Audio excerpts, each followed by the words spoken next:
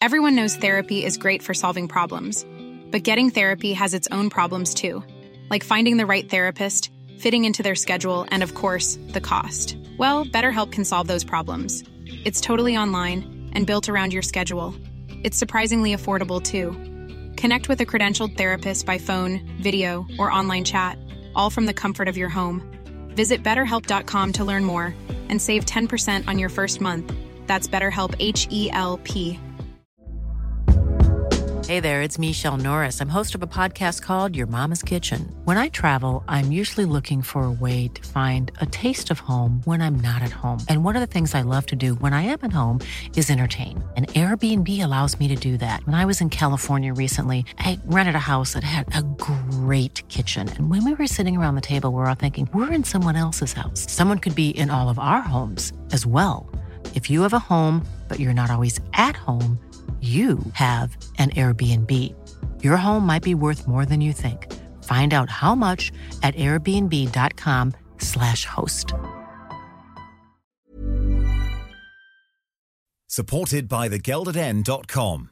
To browse and buy vintage lead shirts, player-signed prints and classic memorabilia, go to thegeldeden.com. The Square Ball. By the fans, for the fans, since 1989. To buy the magazine, read the blog, and to download the podcast, visit thesquareball.net. Well, that was a short summer, and time flies by when you have refreshing transfer news websites. Pre-season's over and the Square Ball team are all back, basking in the fluorescent glow from our new away shirts. And we're all excited, well, sort of, about the new season. Hello, and we're delighted to be back for the new season, and appropriately enough, we're recording on Yorkshire Day. So a big welcome back and A-up to Michael Normanton. A-up. Moscow White. A-up. And Oddie. A-up. So welcome back to you all, gents. Are we glad to be back now, facing this new season, or are we all a bit worried and downbeat? A bit worried. The rational part of me says everything's going to be fine. The other part sort of says it's been a terrible summer, I'm going to get relegated, but... I'm worried the club won't meet my wage demands. Before the Newcastle game, I was very worried. But a good win, good performance, and everybody's quite optimistic now. There's no reason. Still a little bit worried. There's no reason why, if we weren't in the Premier League after that result, we couldn't win it, apart from all the obvious reasons. Well, let's start on a positive then. Nice to do so. Big thank you to you for supporting us with the magazine, because we won the Football Supporters Federation Fanzine of the Year, didn't we? We're the best in the country officially now. Yes, we are. Do we have a trophy or anything? Surely we've got a magnificent trophy. I remember being given one. I do as well. It was really nice. I remember looking after it very carefully because it was made of glass, so quite fragile. And obviously, it being the greatest moment of my life so far today, I was reluctant for anything bad to happen to it. Then we gave it to Dan. I got out of a taxi drunk in London and fell over, and it broke because I dropped it. So yeah, sorry about that. Dan's girlfriend is currently expecting a baby, and I think she's had it, but he doesn't want to tell him in case he insists on holding it. So yeah, we had a lovely little trip down to London. Only 3 of us went, didn't we? It was me, you, Michael, and Moscow White too. I mean, Oddie, you were away on a family holiday in Scotland. That's right, which I'd rather not talk about because it pissed it down for 4 days, and I'd have rather been with you. I'm sure we'll let your wife and children know that.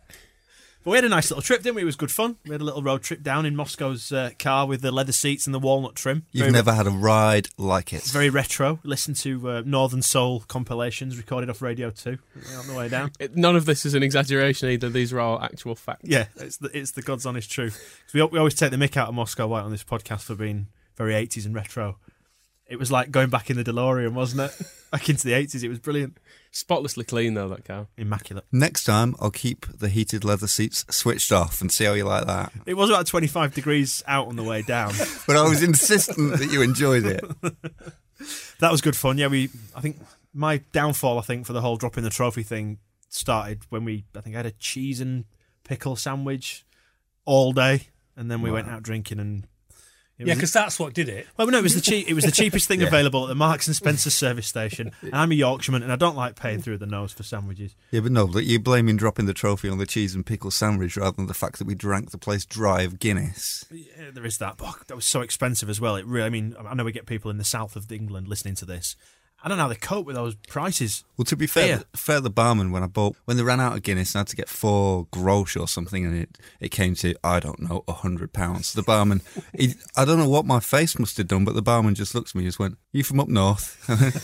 Yeah, does it show? Yeah, you'll get used to it. At the Sheffield Wednesday friendly, in fact, there was a bar in the station at Sheffield, which is quite a nice place, but it's got all different beers on.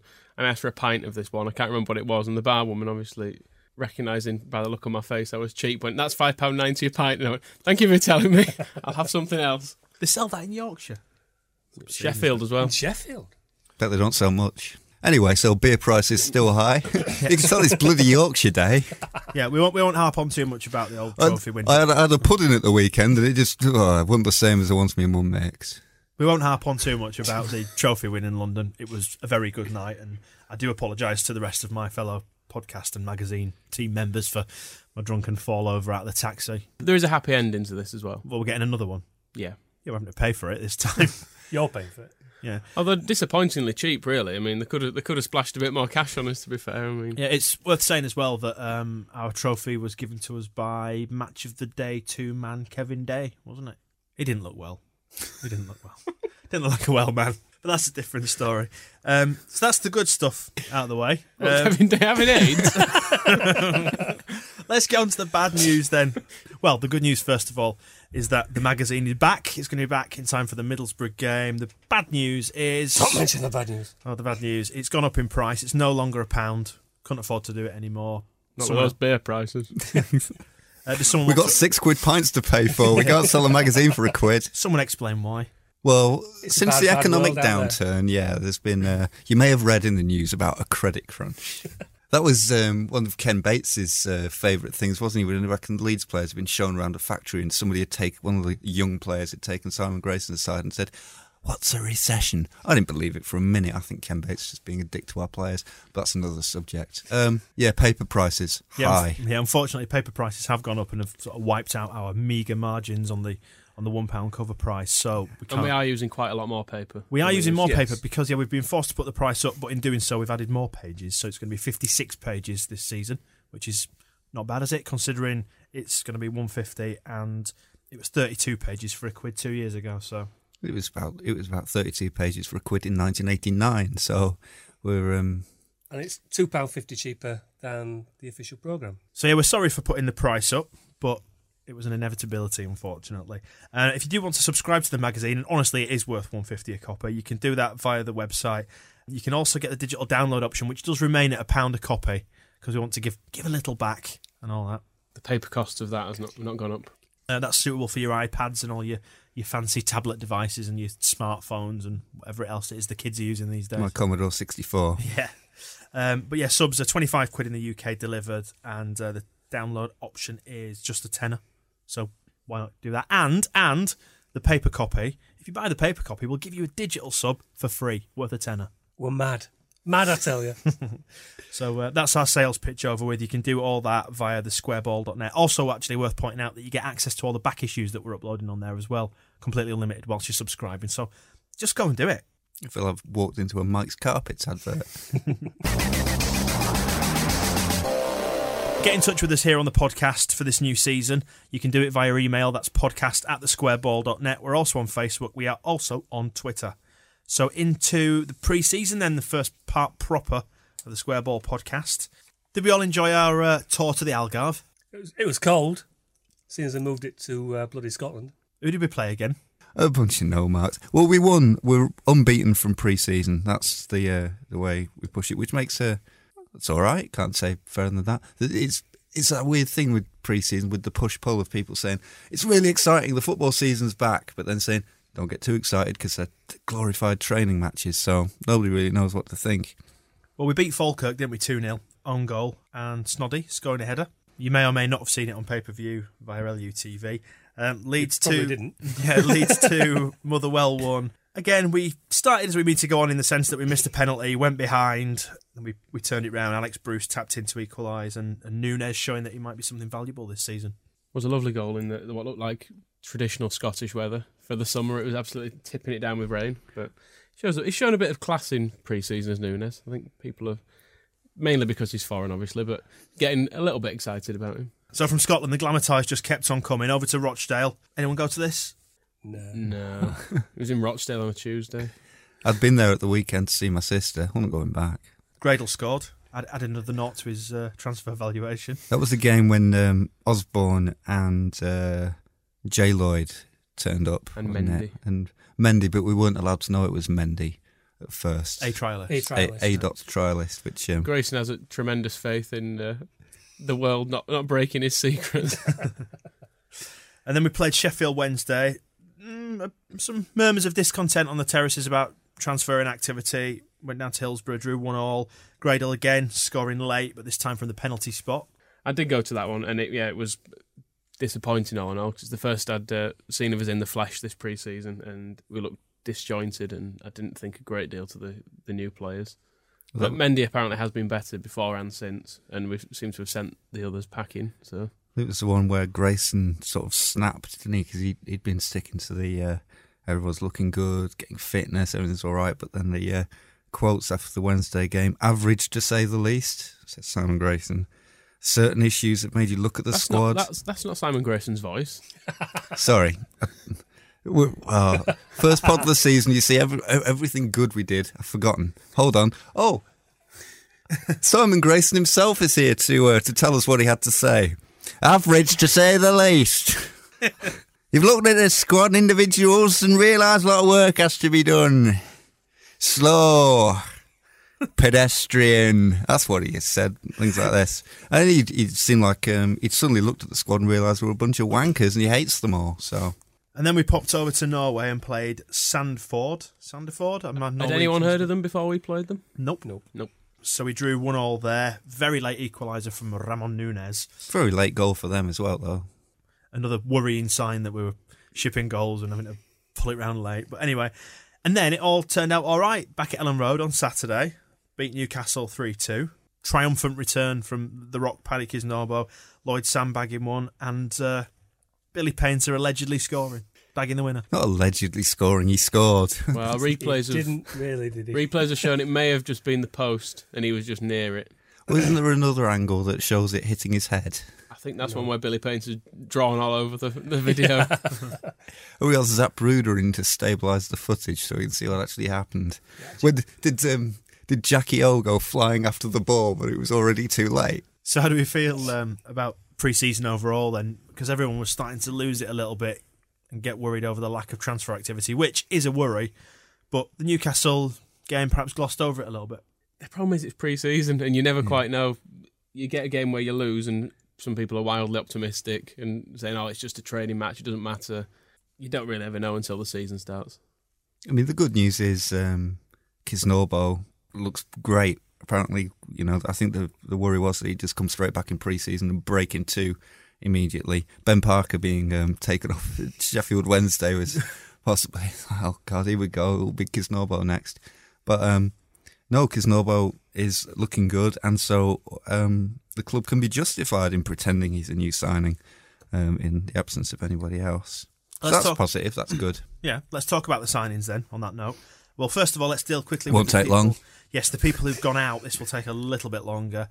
Bradley Johnson, as we obviously knew, was going to leave. A Premiership footballer at Norwich City. What do you think they'll make of him down there? They love him already because he's been scoring from 25 yards in all their pre-season games. I think it took him 4 minutes. Immediately they were playing like some farm boys team, but within... No, Ipswich were playing. They found they just went down to the local hay yard and got some lads together to play against. Yeah, I think about 4 minutes after coming on as substitute, he'd scored from 30 yards and suddenly high excitement. But he's done it again since then. So he'll probably be Player of the Year in the Premier League this year, and we'll all look a bit foolish. But not as foolish as him because he's got a funny looking face. Sorry, I was going to say, is it a case that we'll really actually genuinely now find out whether he's any good or not? Because so much split opinion at Ellen Road where you never knew, and now we'll sort of see, won't we, independent of Leeds United. There's a lot of shit footballers in the Premier League. I mean, I thought he'd improved massively across last season, and I would have kept him. So I think I think we will miss him. Would you have given him equality though? I would have given him equality and parity and whatever he was after. In a similar vein, then Neil Kilkenny gone to Bristol City, doubled his wages at least by the sounds of it. Reportedly on sort of 15 or 16 grand a week. Good move for him financially. Football in terms. Well, good Probably a sideways step.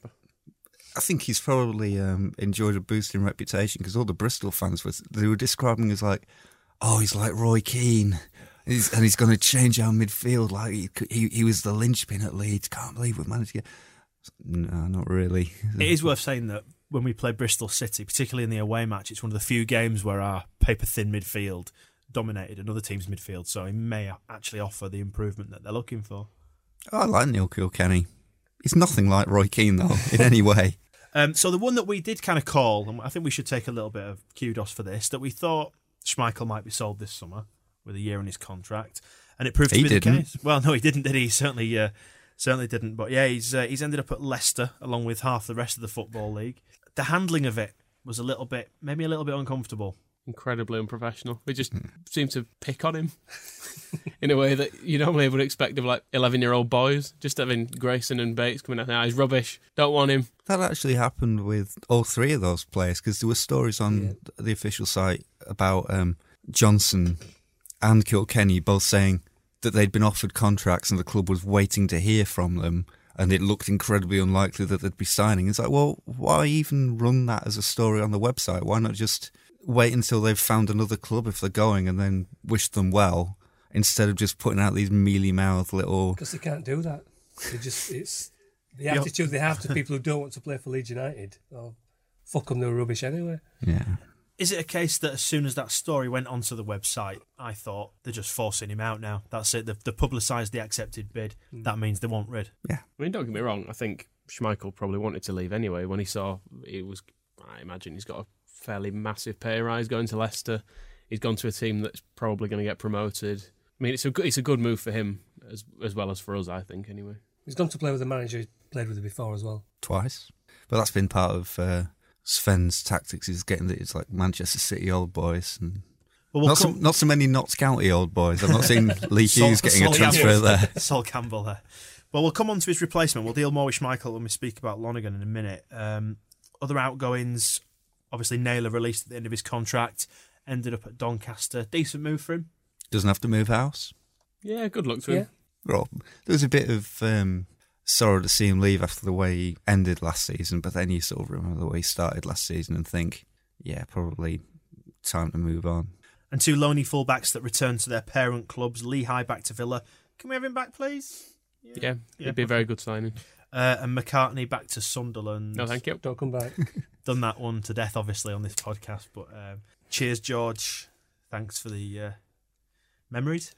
Is that the right word? Yeah. Forgotten him already. Yeah.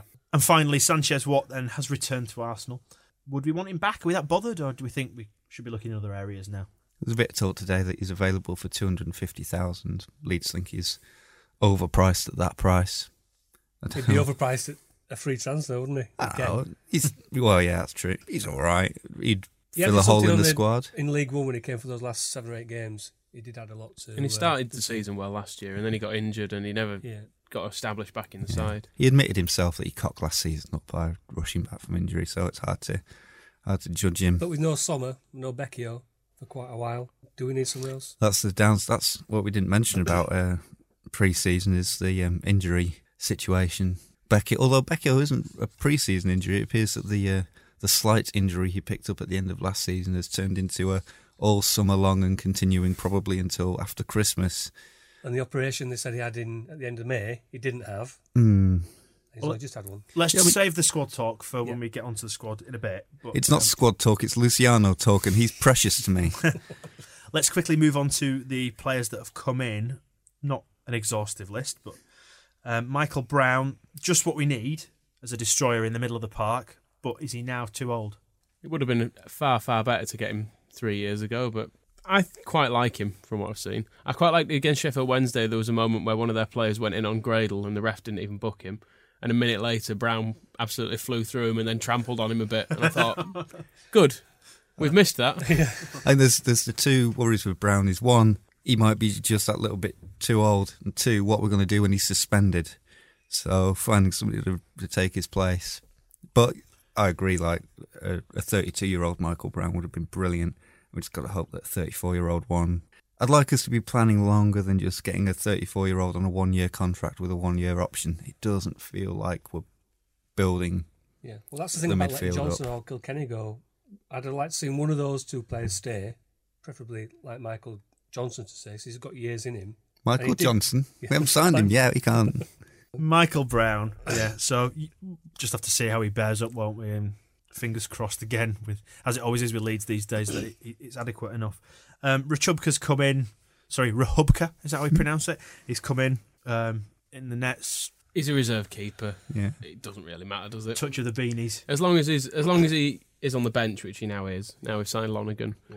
I don't think anyone's particularly bothered. Well, yeah, I'm bothered Came as because a second choice and ended up getting a few games. So we used to, I mean, if the game was boring, you used to be able to just cast your eyes over to the bench and just look at Shane Higgs for a while. gaze at his beautiful face. Yeah, now you're going to look over there and see this guy.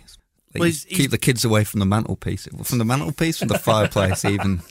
I'm He's, saying he's an ugly man compared to Shane Higgs. Everyone's an ugly man compared to Shane Higgs. Well, sure. Well, he's sort of been there, seen it, done it now. He's got a bit of Premiership experience, so he's like I say, he's a reserve keeper.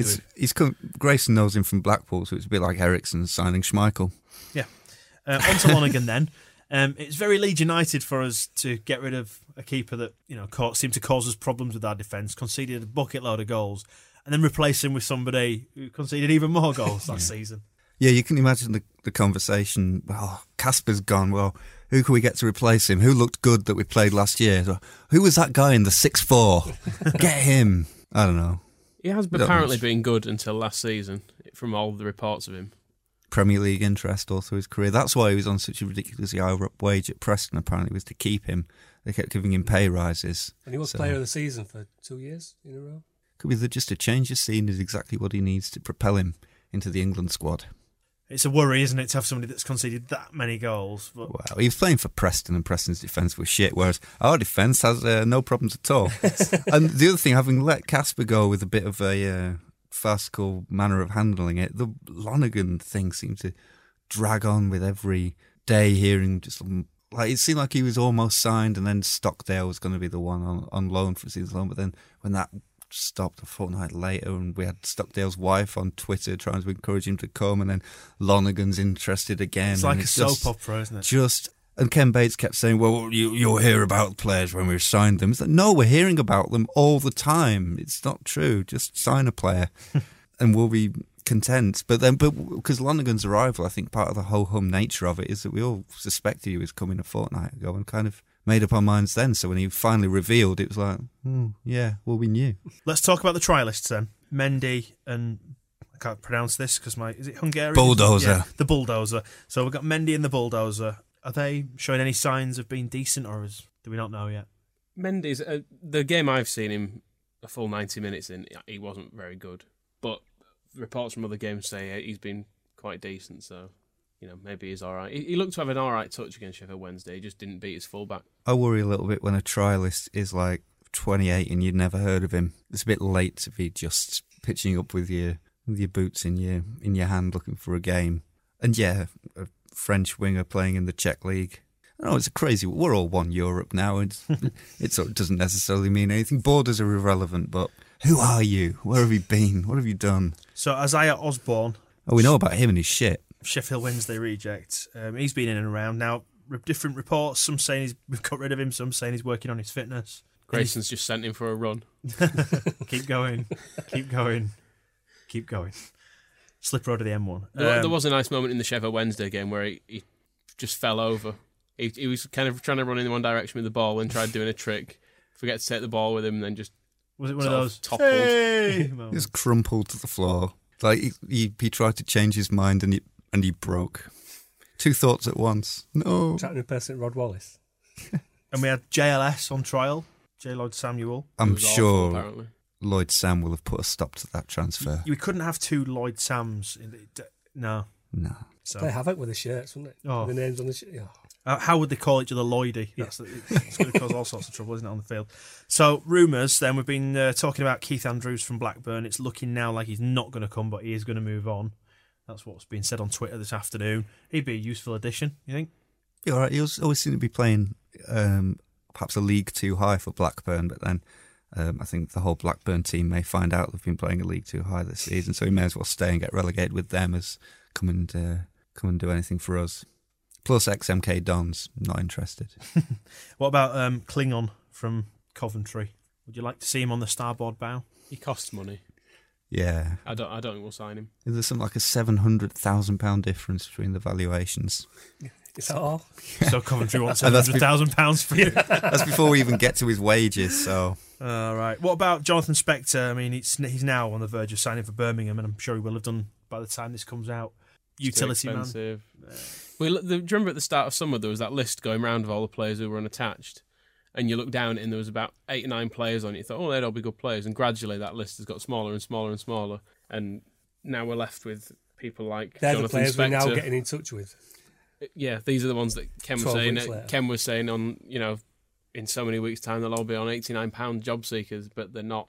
None of the good ones are anyway. Well, that's what's been going on with the incomings this summer. Is because Ken insists on speaking to us weekly on his radio station. For the first 3 weeks, it was nobody's coming in because everybody's on holiday. So there was nothing we can possibly do while everybody's on holiday. And then when everybody got back from holidays, something will happen.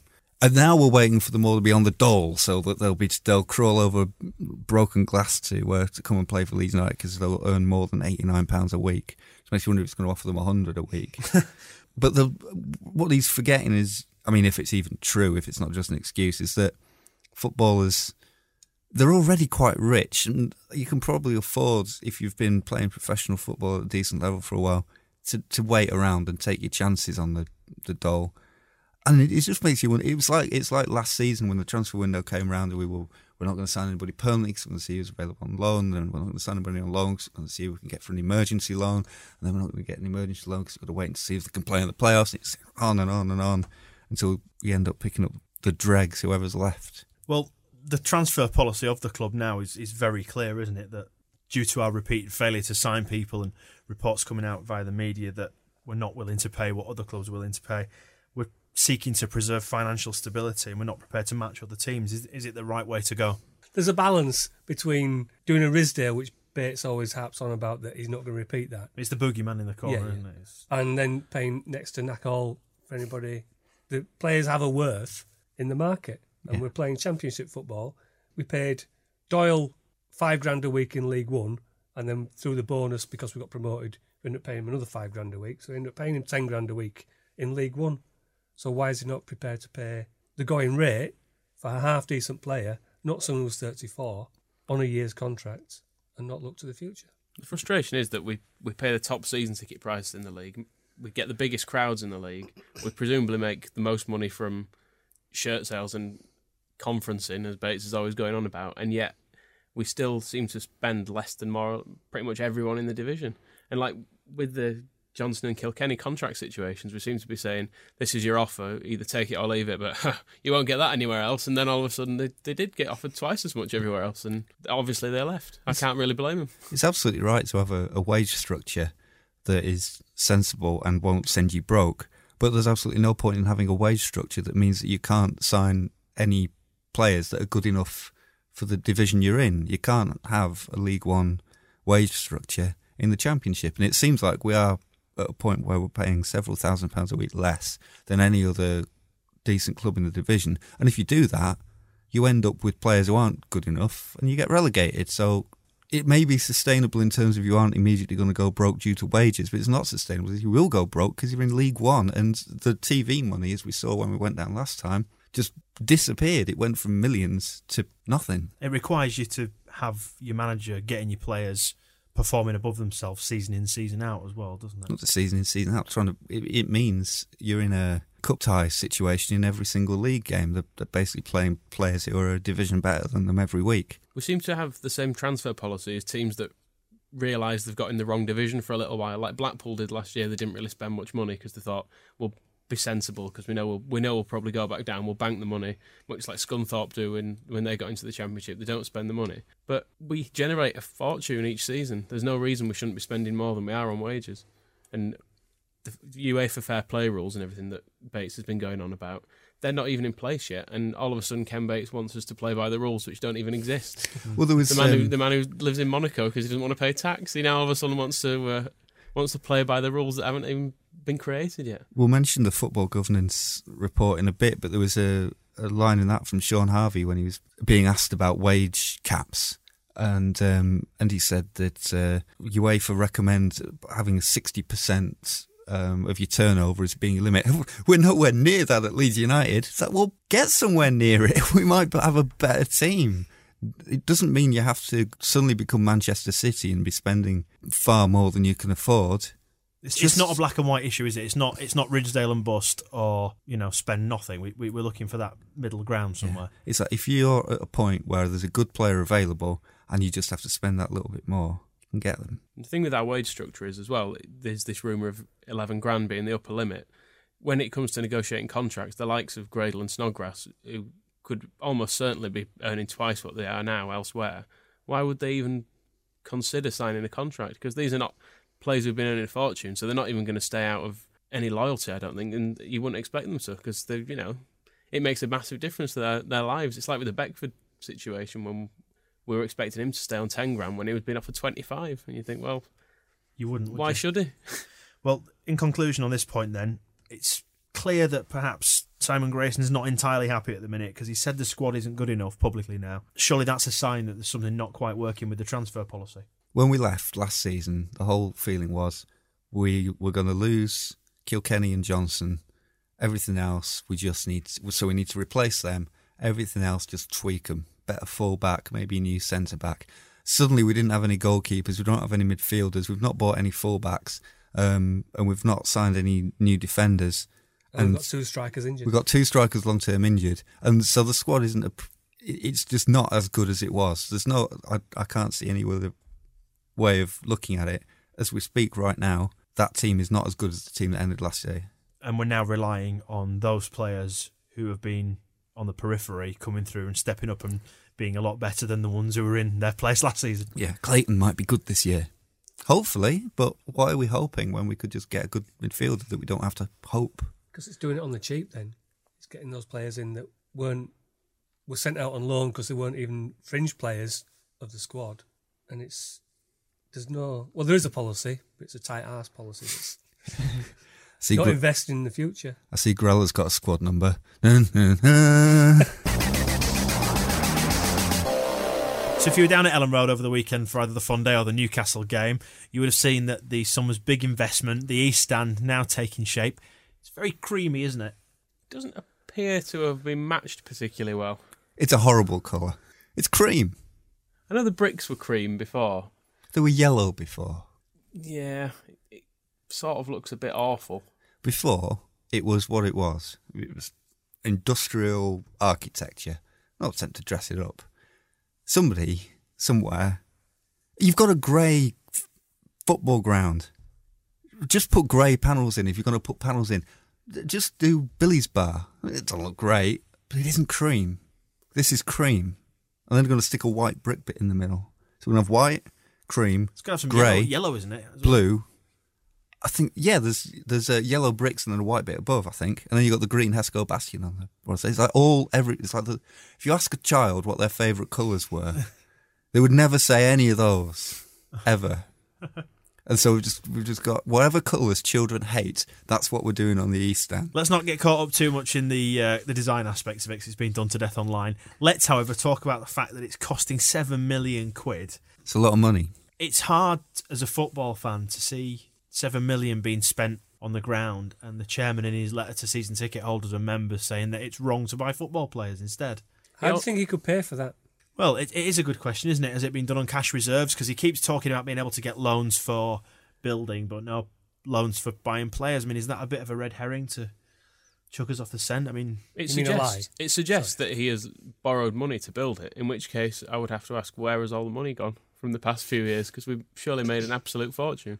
So if we're still borrowing money to build stuff... Although we did have $3 million in the bank, he said. Yeah. At the end of June. Well, he said previously, just to do a bit of basic mathematics, I guess, he said previously about us having $4 million in the bank, actually, didn't he? And we made $3 million profit towards the end of last season. So do those sums. 3 and 4 is 7. Cost of stand improvements, 7 million. Is it done on cash reserves, do we think? But then why is he mentioning loans in his letter? to justify building things and not buying footballers. And why, when we wanted to buy back Thorpe Arch, part of the case was no bank will give us a loan because of what Ridsdale and Krasner did. Has that suddenly changed? And if so, what changed? It's like, we weren't sure that we were being very, very well run before, but now you've bought the club, Mr. Bates. Well, that changes everything. The problem is, Bates seems there's certain things he's very much willing to spend money on, and they include building shit, radio stations and lawyers. He doesn't seem to have any problem with spending money on those, and sadly they're not things I'm at all interested in as a Leeds United fan. The stark statistic, the last set of accounts, the club itself valued all the playing staff, every player from reserves through the first team, combined total 6.6 million, and in the summer we're spending 7 million on doing out the East Stand with some executive boxes and a museum as well. Don't forget the museum. Look, do you know what? I want to take a slightly oppositional viewpoint. I've been quite vocal about, like on Twitter and forums and stuff, about I'd like to see us spending money on players. I happen to think the East Stand boxes are probably a good investment. I mean, whether we can sell them or not is a different matter, but by and large, I think it's worth investing in. It's just all the other guff. Do we need the museum right now? Well, don't forget the museum. They just put it in because they spotted a hole in the plans, and it seemed like something that Ken just fell off the toilet and came up thinking about. So it's not even as if that was like closely planned, and they've only just found somebody to run it. Yeah, the nightclub and the it's all that stuff that will follow is. The problem I have as well with corporate facilities is we're kind of constantly sold the line that this will be beneficial for the long term running of the club. It'll buy better players. You almost think if it was going towards the team and it was making the average person's ticket cheaper, then you would think fine. But it's not. It just rolls on, and it well, it more certainly and more will do expensive. if we get past this phase one and it's turning into 80-90 million pounds for realigning Lowfields Road, building the nightclub, sticking a hotel up, sticking another hotel up next to it. It's like I just worry in 10 years' time we'll have still a Championship football club with a load of shit bolted onto the side of it. Well, the other thing is he doesn't just sell it as something that is going to generate income. It keeps being mentioned as, when we all see this, it's going to be something we're all going to be proud of.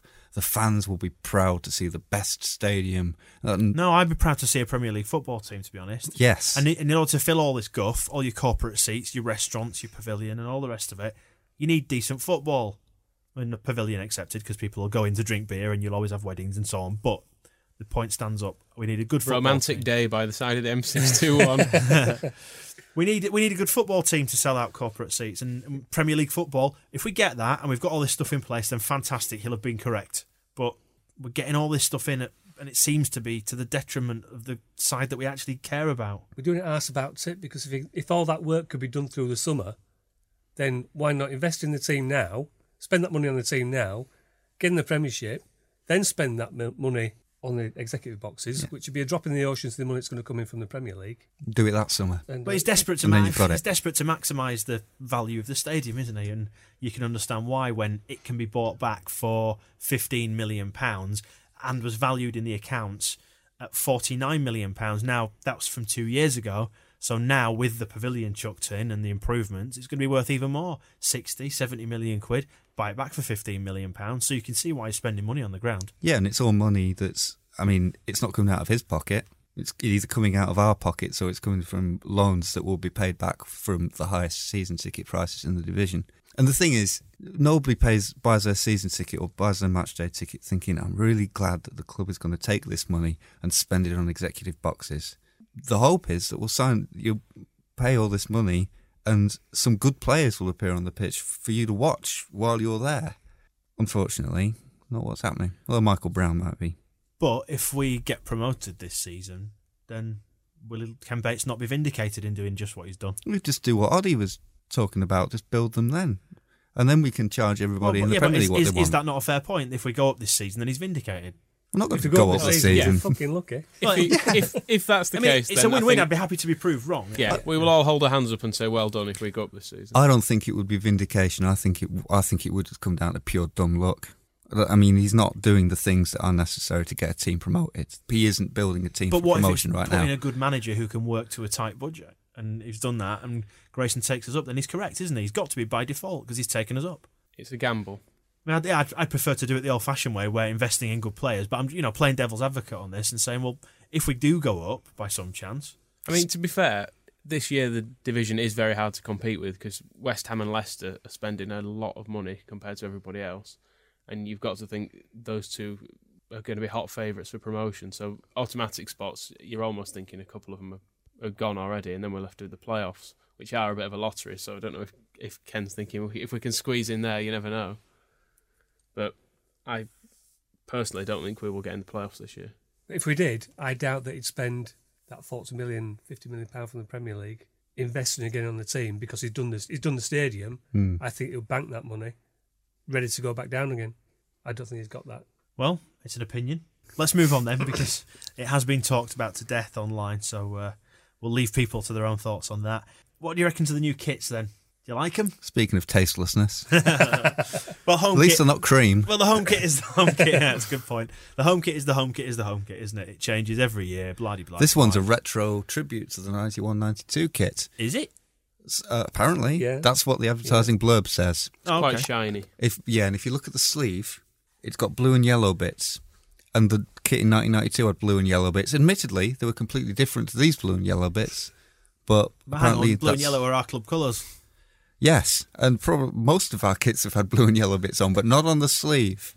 Oh, I don't know. It doesn't make any sense, that. It makes more sense than black and whatever colour that is. Ivy's yellow. Our Chernobyl change kit. I mean, if the future that I was promised in the 80s had come true and Leeds United were competing in the world of Tron, it would be an entirely appropriate outfit to be wearing in 2011. However, I don't have a jetpack, and I don't see why I'm having to watch them running around in that nonsense. And I could handle the famous knockoff Strongbow black kits that appeared from the Far East in the Champions League era. Looked all right, actually. All black kit with a little bit of blue and yellow trim. Everything was fine. But they've done on this one thing I hate when any football club does it, where they take the club badge and they just make it like a one colour outline.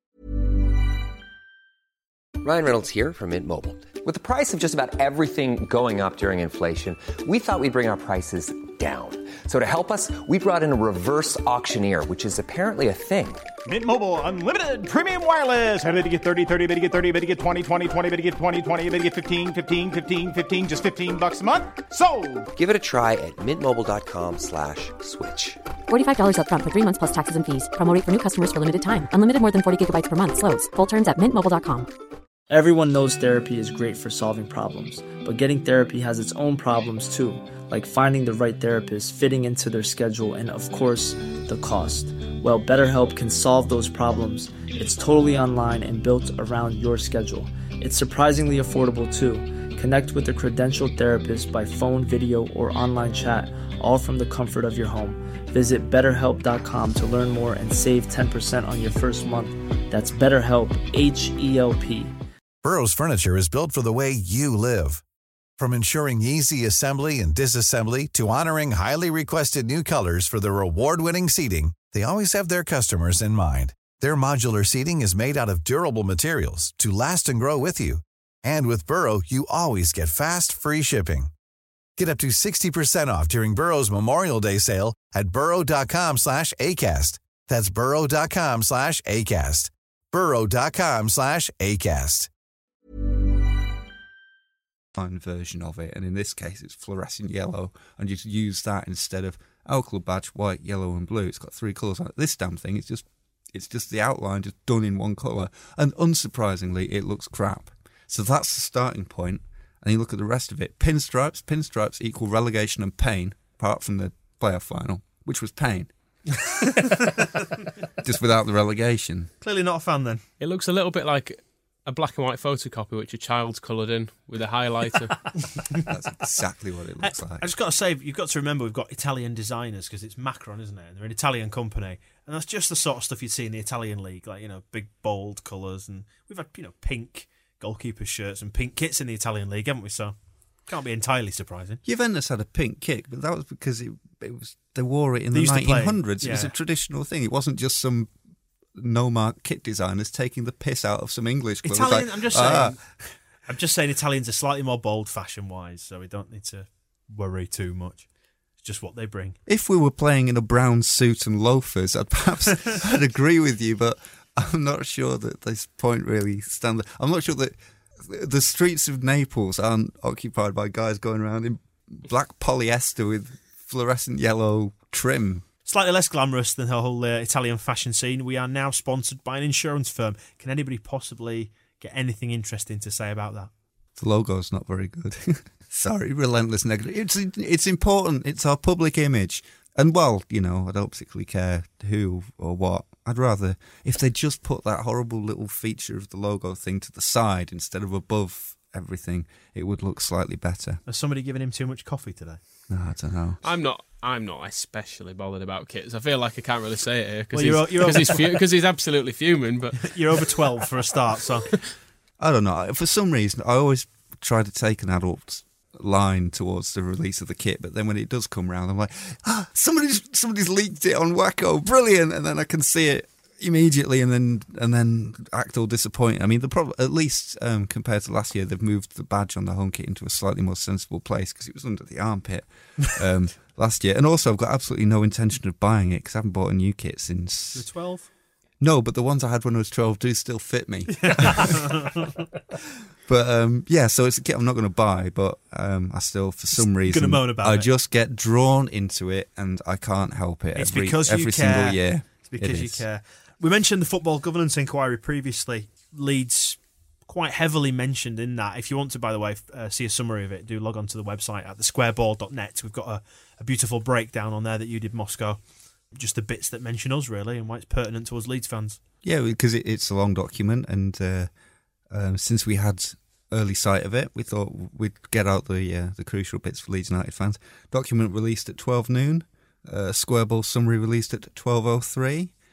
We do aim to please and keep you all informed. And the thrust of it all is that the parliamentary inquiry interviewed loads of people about the state of football, has decided that the FA and the Football League need to actually get their act together and govern, if they're the governing bodies, so they should govern. And the first thing that they should governate is Ken Bates and Leeds United. The quote appears a few times in the summary at the start and then in their conclusions and also in the bit in the middle, and they say, "There is no more blatant an example of lack of transparency than the recent ownership history of Leeds United, and we urge the FA to demonstrate its new resolve by conducting a thorough investigation and, if necessary, to seek the assistance of Her Majesty's Revenue and Customs." Oh, God. Dun, dun, dun.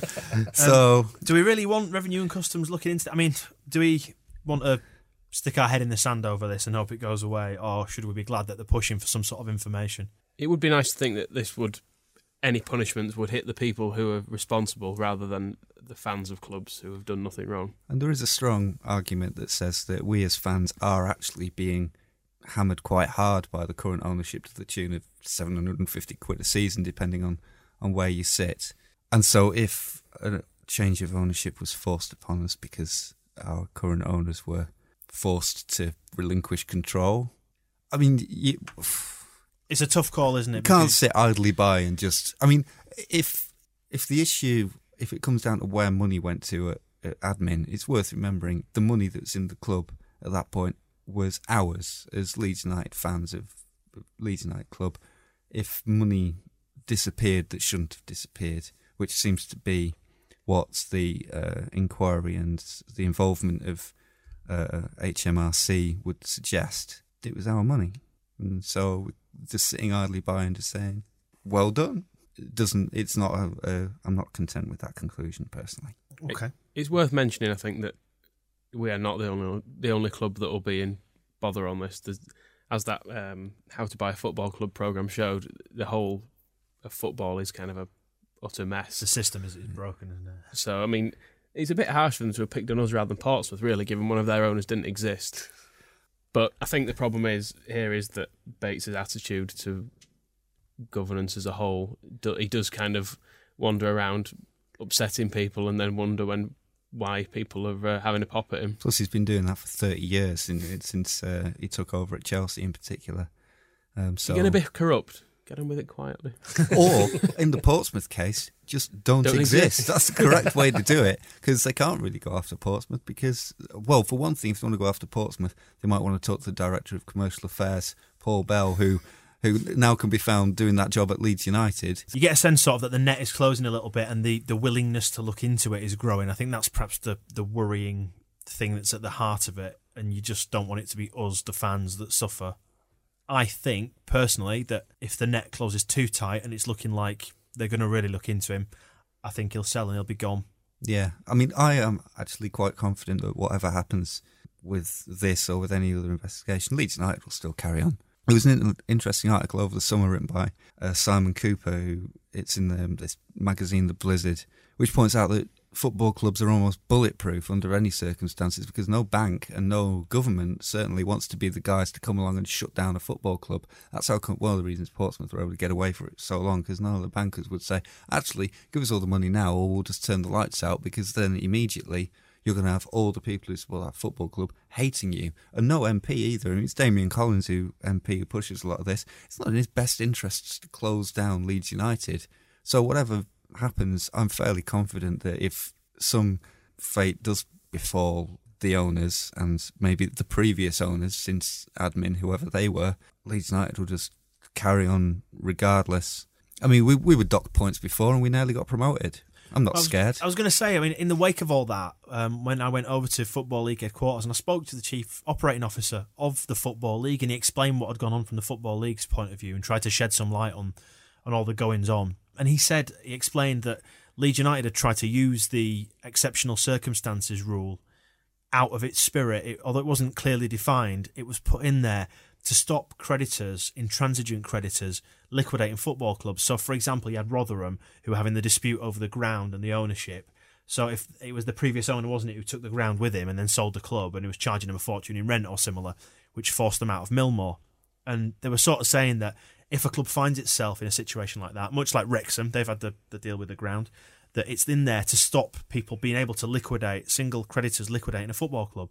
So even if whoever owned Leeds United did try and pull the plug at some point in the future, the rules are there designed to give you back the golden share if one person clearly blocking or preventing a CVA. That's why the exceptional circumstances rule exists within the Football League's rules.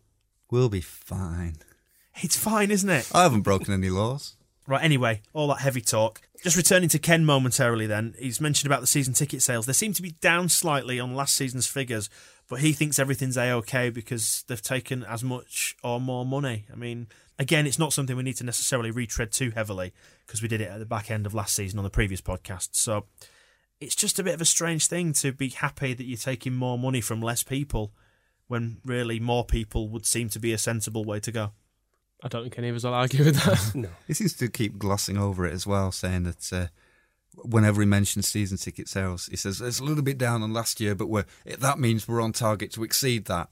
No, it doesn't. It means you are down. There's no trace. And there's a graph been floating around that shows the figures that Ken's been quoting week by week on his radio station, and sales are almost flat since the new prices were released. Bit of spike of interest then because people who want them buy them then, but since then, just virtually a flat line. I've used the phrase ever diminishing returns on this podcast before and never properly explained what I meant when what I'm saying is that we lose people out of the customer base but put the prices up to offset it. But what if we lose 25% of our customers? Do we then hike the prices by 25%? Because you'll reach a point where people won't do it and don't want to do it anymore and they won't pay. You get to the point where you're charging one bloke 7 million quid because he's the only one who's interested, who can get anywhere near affording it. It's the thin end of the wedge, isn't it? No business. He'll need somewhere to stay as well. No. I mean, we always talk about being run soundly as a business. No business would look at a reduction in sales and go, brilliant, doing well. Revenues are up. Sales are down. It won't carry on forever, will it? That's the point. The Square Ball Podcast, supported by thegeldeden.com. On now then to the season ahead. How we all reckon we're going to fare then? Sort of a repeat of the thing we said at the top of the show. Do we look forward to this season, think we're going to be all right, or do we just not know? I'm looking forward to it because I've paid good money to watch it, so how we'll fare is another matter. I hope to be pleasantly surprised, but I I don't think we'll do quite as well as we did last year. I think we'll have bang in the middle somewhere. I'm hoping Brown might be the Strachan-esque signing. I'm not sure Brown's ever been as good as Strachan was, but, No, I know what you mean. We signed Strachan at 33. Yeah. And he's the player. He's the type of player we've been saying for 2 seasons we need. So maybe he'll allow people like Howson to be better. Problem is we weren't planning when we wanted him for him to replace 2 players. Well, there's time yet for us to get somebody else in, other players, obviously. But a week. That's one of the things that's worrying me, is that if we are going to bring anybody else in, well, we are getting very late. Yeah, I mean, Dominic Matteo did make a good point in his Yorkshire Evening Post column, didn't he, about good players not still being available at this time. They've all gone. Oh, well. So, yeah, it's going to be great. I mean, that is a problem, is that it just feels like instead of having some sort of clue, it doesn't feel like if we've built on last season. It feels like we've just squandered what we'd built up last year, and now we're just in the same situation at the start of last season where we just don't know. And the only sort of hope we have is pretty much just blind optimism and like cross fingers and hope it'll be okay. Whereas we should be in a position where we could just say we did well last season, so it's reasonable to think we've made some changes and we'll be better. Instead, it's just we did well last season, we've made some changes, and now who bloody knows? Well, we've made changes, but we haven't necessarily made improvements yet, have we? That's the crux of the matter, maybe. And I think with Becchio and Sommer being out injured for at least a few months at the start of the season, I think that's the real concern, because Kilkenny and Johnson, as much as I thought they were decent enough players, they weren't irreplaceable, whereas Becchio last year showed that he actually was irreplaceable, because we didn't really score any goals without him. The only thing that worries me about Kilkenny and Johnson is not that I particularly thought they were brilliant players that we should never have let go. It's just that they both played pretty much every game. And so to let 2 players that were absolutely were first-team regulars go and only bring in Brown. And in saying so, we want better. Yeah, we brought a 34-year-old on a 1-year contract. Who might be better, but it's not long-term planning, is it? I mean, it would have been nice to see what we already had as a nucleus of a decent squad being built on. Maybe, okay, you decide to let one of Johnson or Kilkenny go. And I know you can't always necessarily dictate that you're going to keep players, but it would have been nice to see them paying that bit of money just to get one of them to stay. Johnson, perhaps, and then build on what we've already got and add to that midfield rather than destroy it and rebuild it from scratch. Or even if we were just going to let them both go, just get a player in who was going to be here for 3 years. Or have a plan that you had someone already lined up to replace them. Yeah, I mean, it should. Same with the keeper. I don't think there's any clear plan that once you let Schmeichel go, that you knew who was going to replace him. I think Rahubka might have been lined up to replace Higgs, because that was done very quickly. As soon as Schmeichel went, he came in. But and his Grace's old mate. Let Higgs have another couple of years? Did he really want to go? Has Higgs gone anywhere? Has he pitched I up? don't think so. Maybe he's just, we'll see him in some adverts for Gillette around the start of the season. He's given up on the football career. But let's not talk too much about the sort of transfer policy side of things. Let's have a look at the squad and see what we make of it. I mean, you talk about the keepers there. Lonergan, again, we mentioned him a little earlier. A little bit of a suck it and see with the keepers. Not quite sure what we're going to get. Suck who you want, mate. I'm just going to watch them play football. You'll just do the seeing, okay. If Lonergan had a dad called Peter Lonergan, who'd played loads of times for England, we'd probably be more excited about him. If he doesn't moan as much as Casper did, then that'll be an improvement. That was my big bugbear with Casper, the shouting and I mean, I don't know if you saw any of the pre-season friendly that they had against Real Madrid. I saw a bit of it online, and he's doing his usual histrionics after a goal's been scored, picking the ball out of the net and then walloping it into the crowd and stropping about. You don't need that. Just calm down a bit and just get on with your job. I did notice, I still sadly am following him on Twitter, and he was published a picture of his Man of the Match trophy. From that game? I hadn't really thought about it, but it was today. Did he get Man of the Match against Real Madrid?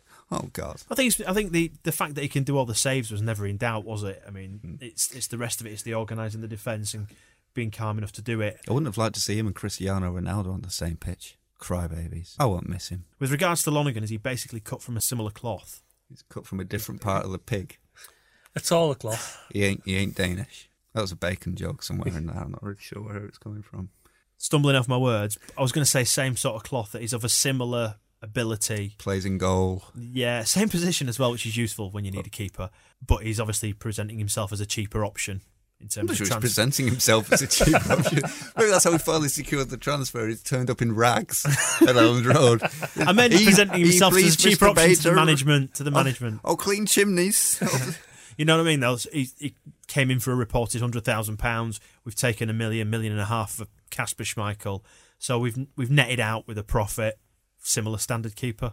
Hopefully better. Better, I hope. Well, we shall see. I mean, if the reported interest of Everton is anything to go by, then yeah, it's worth mentioning though they only wanted him for a reserve keeper, which, as we said earlier, don't really mean much. What about the defence then in front of the keeper? Have we got hopes for this being better this year? Because we've not added to it. We've got Tom Lees who's sort of now pushing himself into the frame. Ben Parker is fit for now, I think. We've not had an update in the last hour or so, but the last we heard, he was fit. An ambulance went past us. I was walking in. Well, left back is a concern area, isn't it? Still, I has been we for might 15, bring a loanee in again, which 15 years. fills me with dread. I don't want to rely on Parker and Bassoni. The boys' own story would be that Parker puts all his injuries behind him and puts in a fantastic season at left back, plays every game, and his crosses consistently meet the head of Fede Bassoni, who suddenly realises he should have been a striker all along and fills the Becchio and Sommer gap like a titan, and together they win the league and the FA Cup.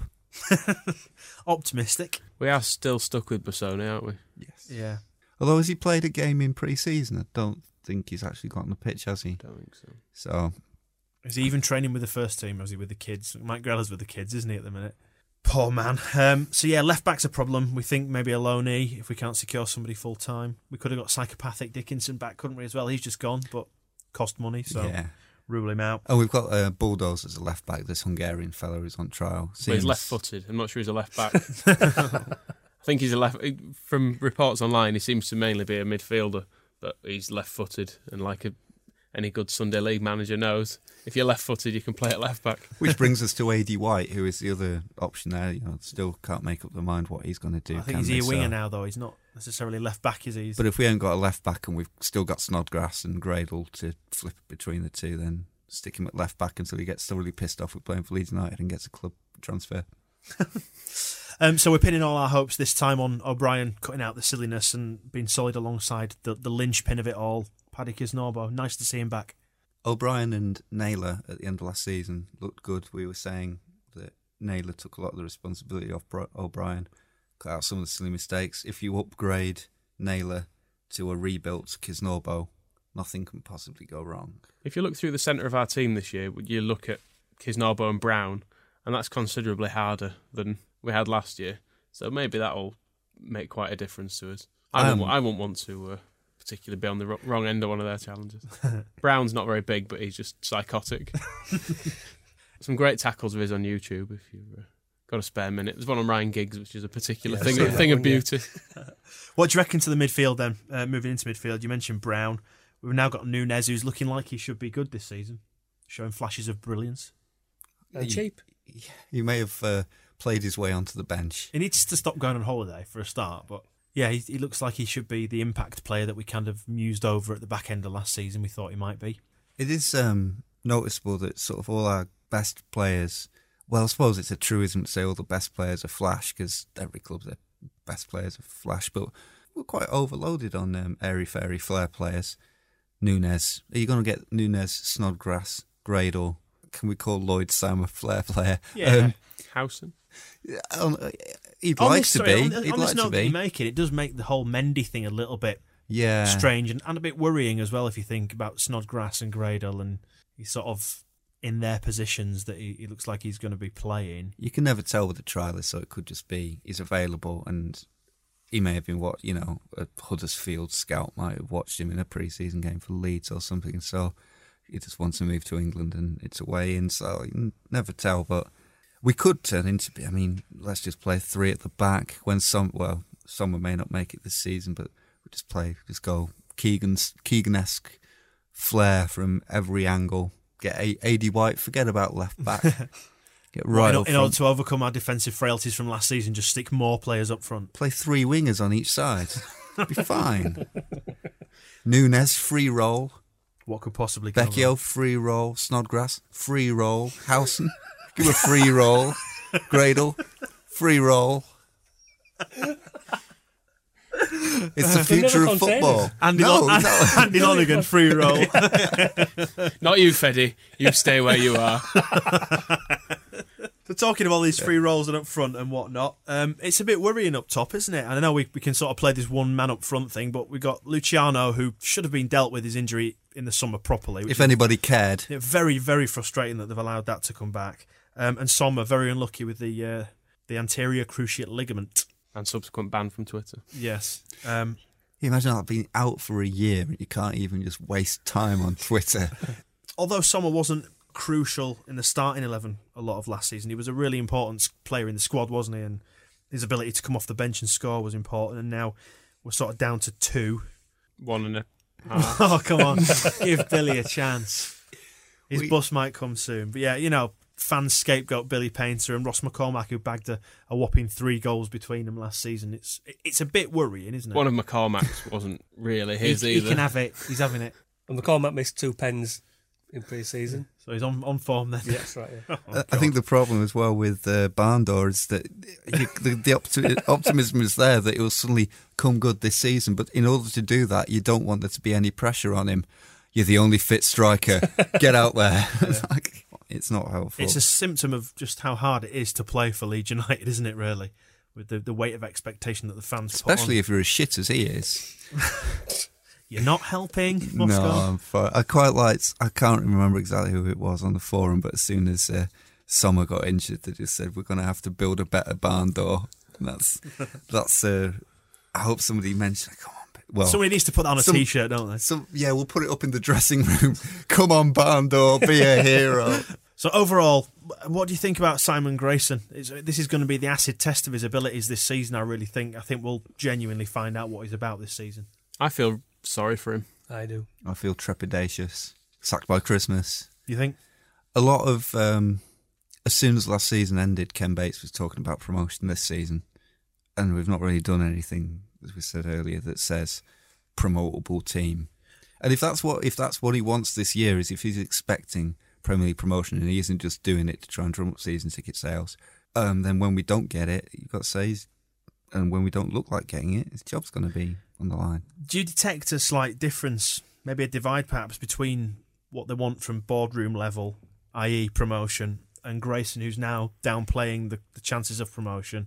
There seems to be a slight polarisation of opinion there about where this club's going to be going this season. Is there a disparity coming in? It seems the half of the club which is to do with football seems concerned that we won't get promoted, and the half that has nothing to do with it are saying, come on, surely this is fine. We're spending literally thousands on these players. 2 goalkeepers, what more do you want?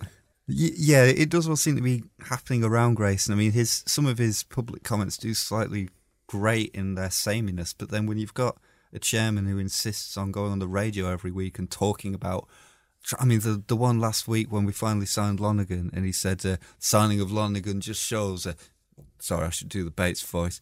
Signing of Lonergan just shows that we do our business behind closed doors. And then he started going on about how we had 2 midfielders who were due over at the weekend. He was going to have agents coming to Monaco, but you won't hear anything about it until it's done. You're talking about it now. And Simon Grayson, I can only imagine he sits there tuning into Yorkshire radio. Oh, I wonder if they're playing a bit of Rush. I like Rush. And then he hears Ken Bates just talking about midfielders. He goes, oh no, head in his hands.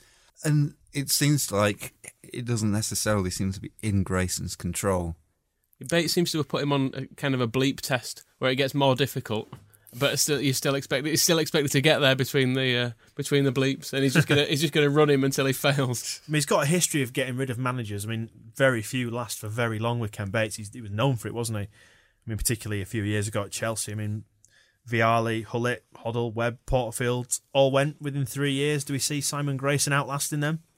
I really hope so, because I genuinely think he's quite a good manager, but the longer he has to operate with one hand tied behind his back, I think it's going to get more and more difficult for him, and we all know that if there's going to be a fall guy, it's going to be him rather than the board. I mean, none of us know exactly what the circumstances behind the scenes are, what he's given and what he's told and what he has to work with, but there is no real way you can look at Simon Grayson and say, yes, there is a manager who has his chairman and board's full support. Just doesn't seem that way. Like all the players we've rumoured to have been in for, the likes of Bowyer. I'm sure Grayson would have loved Bowyer, but we're offering him 10 grand a week. Ipswich have offered him, 18, and he's gone to Ipswich. And that's a player Grayson would have wanted, would have been in the first team, but he's missed out on him. We've not got the team which he would have picked. When you go back to last season with the whole Montgomery and Eustace thing, and we've seen so much more of it exposed this summer, haven't we? That we just don't seem to be able to agree terms with players, for whatever reason. And perhaps we're seeing the conditions that he has to work under. It seems like every player he goes for, we just don't quite offer them enough. We've been linked with Montgomery again, and we've apparently offered him less money than he's on now, which is just ridiculous. I know a lot of people have sort of been losing it over the summer about the lack of transfer activity.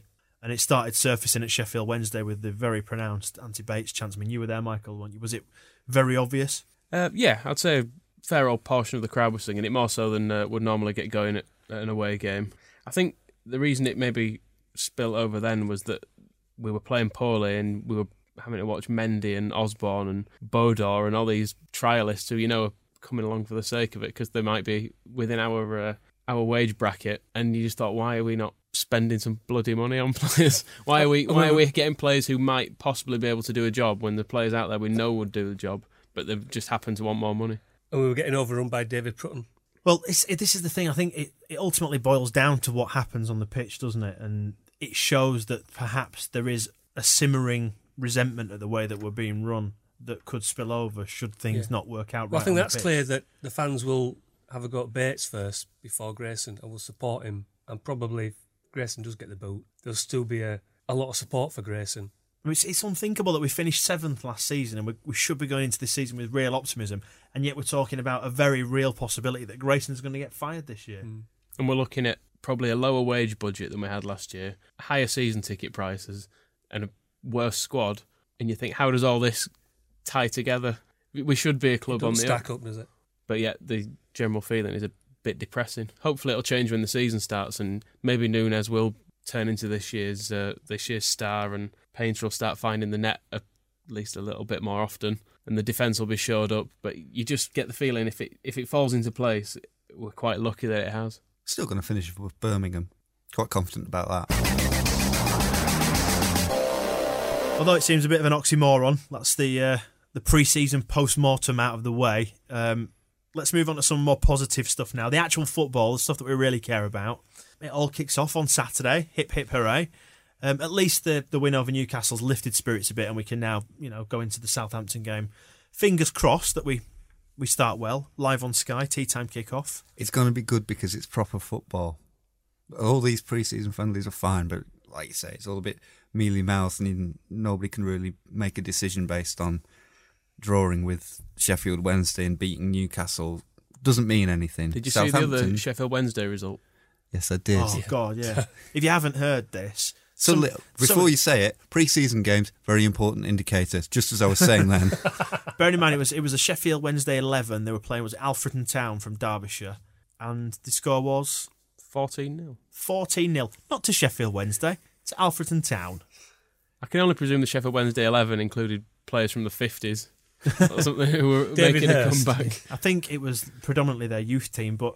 A good confidence builder for the young lads. As Brian Deane tweeted on Twitter, he said, no professional team should lose 14-0 to non-leaguers. It just should not happen. It shows something systematic and wrong. But then again, Brian Deane played for us and Sheffield United, so maybe he's just winding him up a bit, Well, I read a comment as well from a Sheffield Wednesday fan who said that wasn't really surprised because apparently their academy has been really badly run for years when you suppose the money situation they've had there. And he said sack a lot of them and just replace them with the Alfreton Town team, and we'll try and bring them through to the first team. Anyway, ha. So back to the Southampton match. 14-0, you think? Maybe not 14-0, but we normally do something worth mentioning when we're on telly, whether it's a good performance, a big win, or we get tonked, one of the three. Let's hope it's one of the first two out of that list. We've got to look forward to it because we've been without football for nearly 3 months. I'm looking forward to it. It's going to be, like I was saying, it's going to settle a few things, not for good, but some indicators will actually start to show. We'll get some actually ideas. And listening to some of the pre-season games on the radio, what's the second hours, loads of substitutions, just frittered away to nothing, and people got the books out. Tom Kerwin nattering on about seagulls 2 seasons in a row that he's ended a pre-season friendly talking about seagulls. Hartlepool and Motherwell. Whereas there's going to be no seagulls, no books, no boredom, no trialists. There might be seagulls in Southampton. They won't be playing. Just saying, it's by the seaside. It's going to be nice to get back to business. And, Yes. when you put all this stuff aside, when you get to the football match, and we've got all the pre-season moaning and worrying out of the way, when you're there, that's what it's all about. And It's a relief. It's like when you've been fretting over an exam, and this feels like an exam we've not revised for at all. But we're going in, and it might be all right. And even if it's not, at least it's done now. At least it's done. You don't have to worry about it anymore. Exactly. At least we'll know something, one way or another. Well, you're going down to this, aren't you, Michael? So can we expect more drunken tales on the podcast in 2 weeks? Pray it will be better than my last trip there. Was that the arrest and the curry and the... Yeah, not my arrest, but yeah. And with it being a 5:20 kickoff, it really will be a very late evening if we have to wait around a police station for 4 hours like we did last time. So What time are you setting off from Leeds? 10. What time are you starting drinking? 10. 10. Well, actually, I'm setting off from Donny at 10, so I shall be on the train drinking from about 9:30. To the match itself then, and we've got Fraser Richardson and Dan Harding as the full-backs of Southampton, which should be interesting to see how they're getting on these days. Out to score. The good news is Gradle and Snodgrass should be able to take those two apart.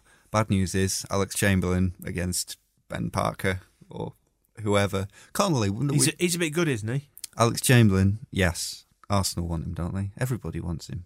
I want him. Do you want him? That bombshell. They absolutely tonked us last time we were down there as well, didn't they? So it was in our horrible staggering out of League One patch. I don't think we had a single shot until about the 92nd minute. So it's got to be better than that. It's going to be another 4-3, isn't it? That was a good game. I'd be happy with another of those. Oh, I don't know. Right, and then we meet our near neighbours, Bradford City. That one's going to be on Sky, League Cup, on Tuesday. Surely we're going to beat Bradford. We've got to, haven't we? If we lose to Southampton, then Bradford. Just stop the season, close down the club, shut out the lights, just all go home. Tom Elliott went on trial to Bradford, didn't he? So they can't be that good. Did he give him a contract? He didn't stay though, did he? He generally doesn't stay anywhere very long, does he? If they didn't give him a contract, they can't be that bad. So, we will beat Bradford. We've got to. We have, haven't we? Come on. No one's one of those, agreeing. It's one of those things where we always play them and we always beat them. Like Oldham were a bogey side for us in the 80s. I've got Bradford's pre-season form so far. They've lost 4-1 to Bolton and they've lost 3-1 to Hull City. So, a bit worried the scoring. Did you win? Yeah. They've only played 2 games. I've only those are the only 2 results available on the website I consulted. The only thing is, it's early season and we sometimes have a habit of not hitting the ground running at the start of the season, and they're going to be really, really up for this. Especially not when it's a Tin Pot Cup game on a Tuesday night. I've got visions of the Darlington games at the Johnson's Paint. And who did we play in the League Cup last season? Lincoln. Oh, we beat them 4-0 last year, didn't we? So Sommer will put plenty of goals. Oh, yeah. Painter will put... Oh, yeah. I hope that Bradford isn't for Painter what Darlington was for Schwumney. Didn't he bundle the ball in over the line and that was the only... Well, he played for Bradford as well, didn't he, did Painter? So there's a story there. Hopefully with a happy ending. Yeah, I mean, the best we can hope for is a convincing win. The worst we can expect is a narrow win. Can we say that? And losing is a bit unthinkable. We won't lose to Bradford. Nobody loses to Bradford in this day and age. We've now got a bit of crossover between the 2 clubs as well. The Flamingo Land man. Yes. Who is apparently... He must be a Leeds fan because he's horrible to Bradford City. Let's just hope it's that way. We should explain the link, shouldn't we? That he is on their board of directors or owns them or something, but Flamingo Land are now sponsoring our youth team. Nicely explained. Board of directors, awesome. Something or he owns he's them or involved. something or other. What do you want me to do? Do research? He extorts an awful lot of rent out of them. Because Sean Harvey sold the stadium to him.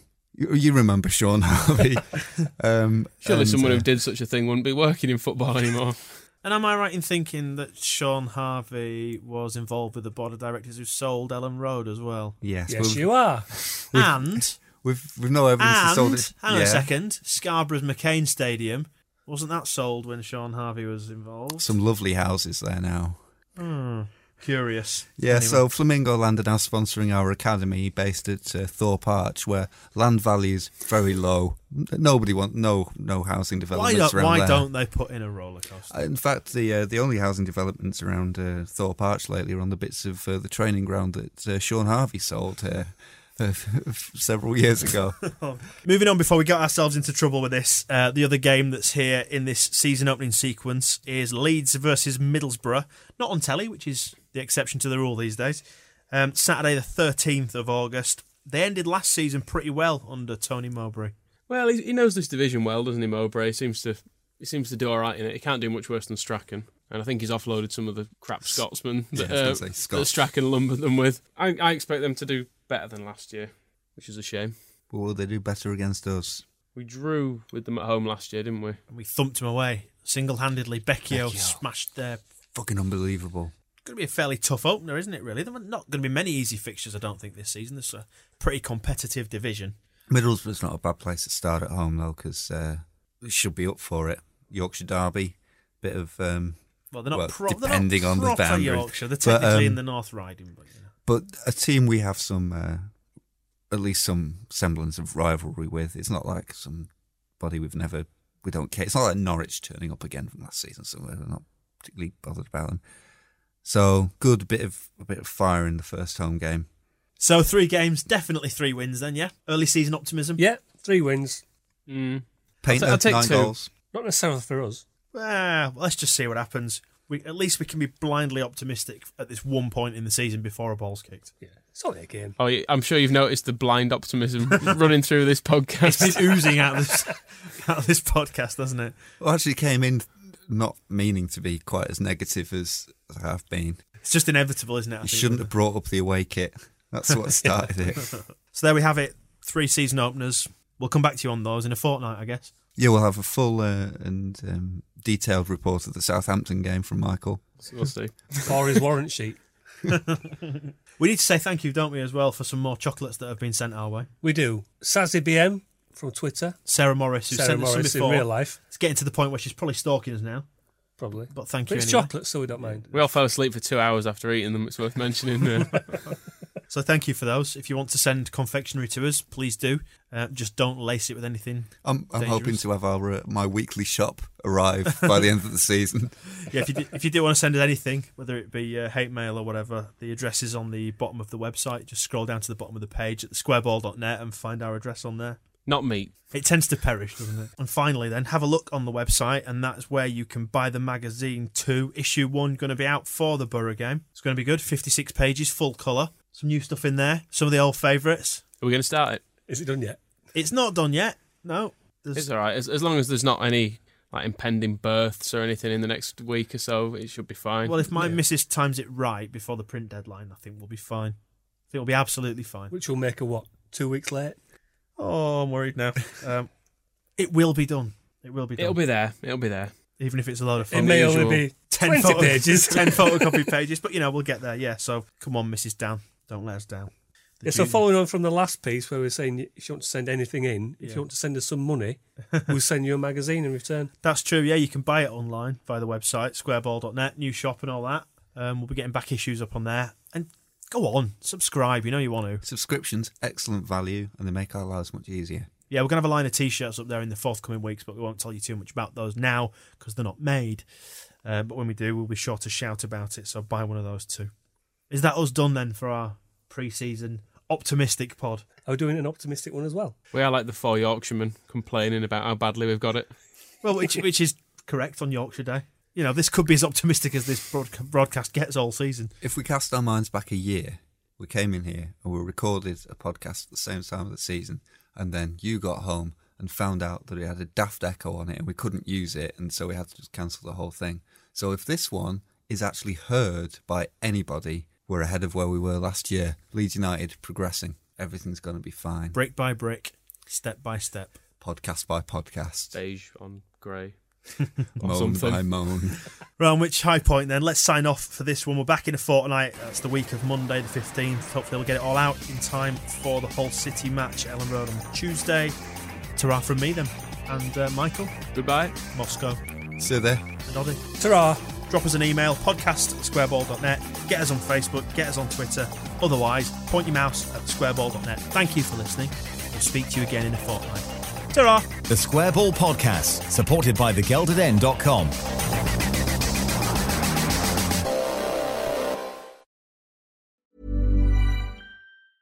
Hey, it's Danny Pellegrino from Everything Iconic. Ready to upgrade your style game without blowing your budget? Check out Quince. They've got all the good stuff, shirts and polos, activewear, and fine leather goods, all at 50 to 80% less than other high-end brands. And the best part? They're all about safe, ethical, and responsible manufacturing. Get that luxury vibe without the luxury price tag. Hit up quince.com/upgrade for free shipping and 365-day returns on your next order. That's quince.com/upgrade. Planning for your next trip?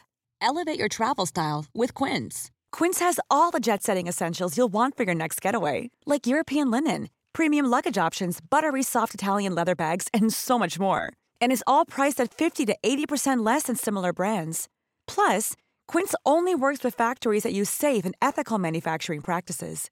Pack your bags with high-quality essentials you'll be wearing for vacations to come with Quince. Go to quince.com/pack for free shipping and 365-day returns.